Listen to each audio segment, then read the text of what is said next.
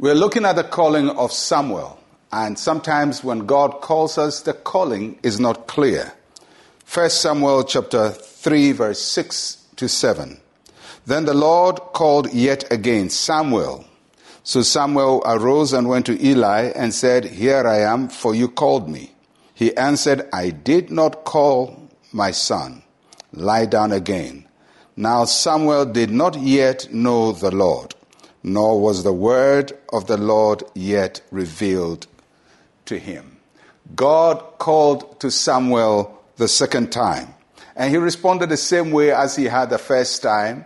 He said, Here I am, and then he went to the wrong person. He went to Eli, and he got the same response from Eli, I did not call you. And the Bible says that the reason why Samuel could not discern the voice he was hearing was because he did not yet know the Lord, nor was the word of the Lord yet revealed to him. That's a very poignant statement. Samuel had lived his life in the house of the Lord since his mother brought him to the tabernacle. After winning him, Eli had trained him to serve in the Levitical order. He served in the house of the Lord, yet he did not know the Lord. Neither did he know the word of the Lord. So is it possible for somebody to be trained, to be religious, to be in the house of the Lord, to participate in all the important sessions and lessons that are taught in the house of God and still not know the Lord? That phrase, he did not know the Lord, does not mean Samuel did not know who God was. It simply means he didn't have a personal relationship with God. He had a relationship with Eli, the servant of God, but not with God.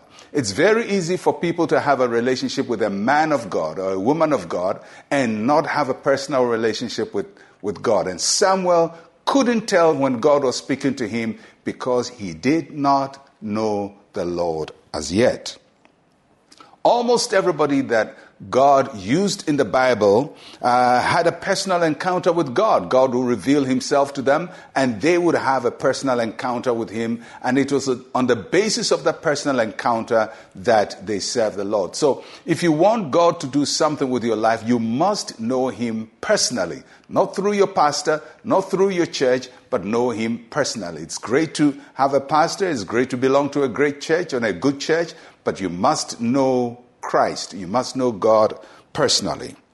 And Samuel's calling was that of a prophet.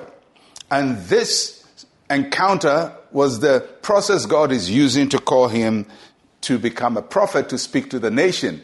Ironically, the man God wants to use to speak to the nation cannot discern the voice of God. Isn't that the grace of God in action? That a person who is not qualified, who is immature, who doesn't have the experience is the one God wants to use, and he's bumbling, he's making mistakes, but still God wants to use him. That simply tells you that your immaturity will not be a disqualification of your purpose. God can still use you, although at this time you're making mistakes and you're bumbling and bungling it up, but God will work with you and get you to the point of usability. And Samuel was disadvantaged, but God did not give up on him. God knows how to train each one of us. He knows how to work with each one of us. He knows our frailness. He knows our limitations. He knows our weaknesses. He knows where we fall short, but he still wants to use us. And I pray that God will use you tremendously in spite of yourself, that his grace will lift you up, that where you are weak, he will make you strong. Let us pray. Say with me, Heavenly Father, I know I don't know it all. Please teach me your ways and help me to be the person you want me to be.